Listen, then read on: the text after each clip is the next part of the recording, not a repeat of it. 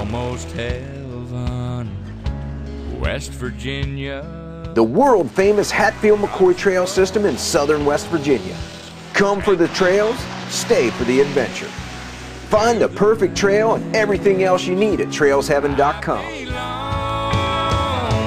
West Virginia, Mountain Mama. West Virginia, wild and wonderful.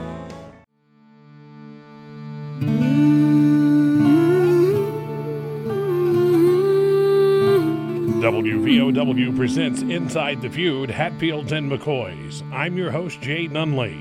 Inside the Feud is brought to you by the Hatfield-McCoy Regional Recreation Authority. In this episode, we'll talk about the raid on the McCoy cabin. Almost heaven, West Virginia. The world-famous Hatfield McCoy Trail System in southern West Virginia. Come for the trails, stay for the adventure. Find the perfect trail and everything else you need at trailsheaven.com. West Virginia, Mountain Mama. West Virginia, wild and wonderful. One of the most famous and most heinous events in the feud is the New Year's Day raid on the McCoy cabin in 1888. The event is also one that has generated numerous conflicting stories, probably because of the horrific nature of the raid. Author and publisher Keith Davis. I have read several accounts, and as a matter of fact, in Coleman A. Hatfield's writings, he has talked that it was Elias Hatfield and then Devil Anse agreeing in sort of they had a family gathering.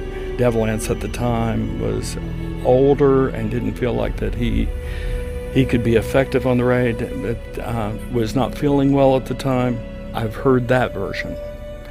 Then I read another account just a few days ago. I think it was in Altina Waller's book. And she suggests that Devil Anse wanted no part of it.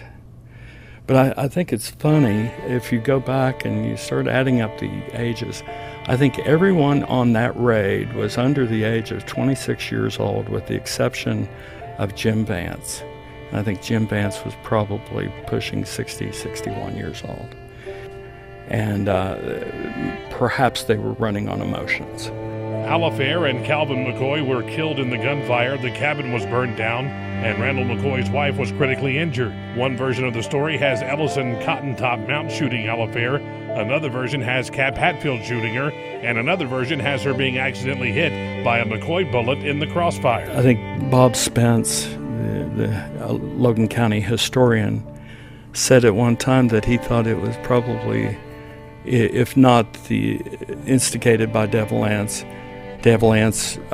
would have certainly looked at it as a Civil War type move to he can eradicate the problem in one swift movement, eliminate future problems by taking care of it in this preemptive move. And there again, this is where, and I mentioned even on the documentary, this is where it's so hard to talk about the feud story sometimes for me, is that I've read the works of 6, 7 different historians, and the basic stories of the feud are there in every one of them. The nuances of the stories change from historian to historian.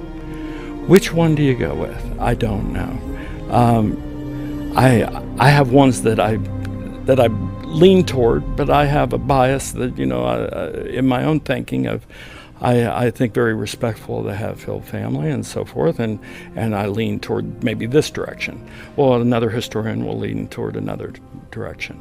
We know the basic points of the feud, but we can differ greatly on the details. You can find out about a bus tour of Feud historical sites hosted by Bill Richardson by clicking on HatfieldMcCoyCountry.com. To find or purchase literature about the feud and other West Virginia history and novelists, click on WoodlandPress.com. For Inside the Feud and TrailsHeaven.com, I'm Jay Nunley on WVOW, the voice of the Coalfields.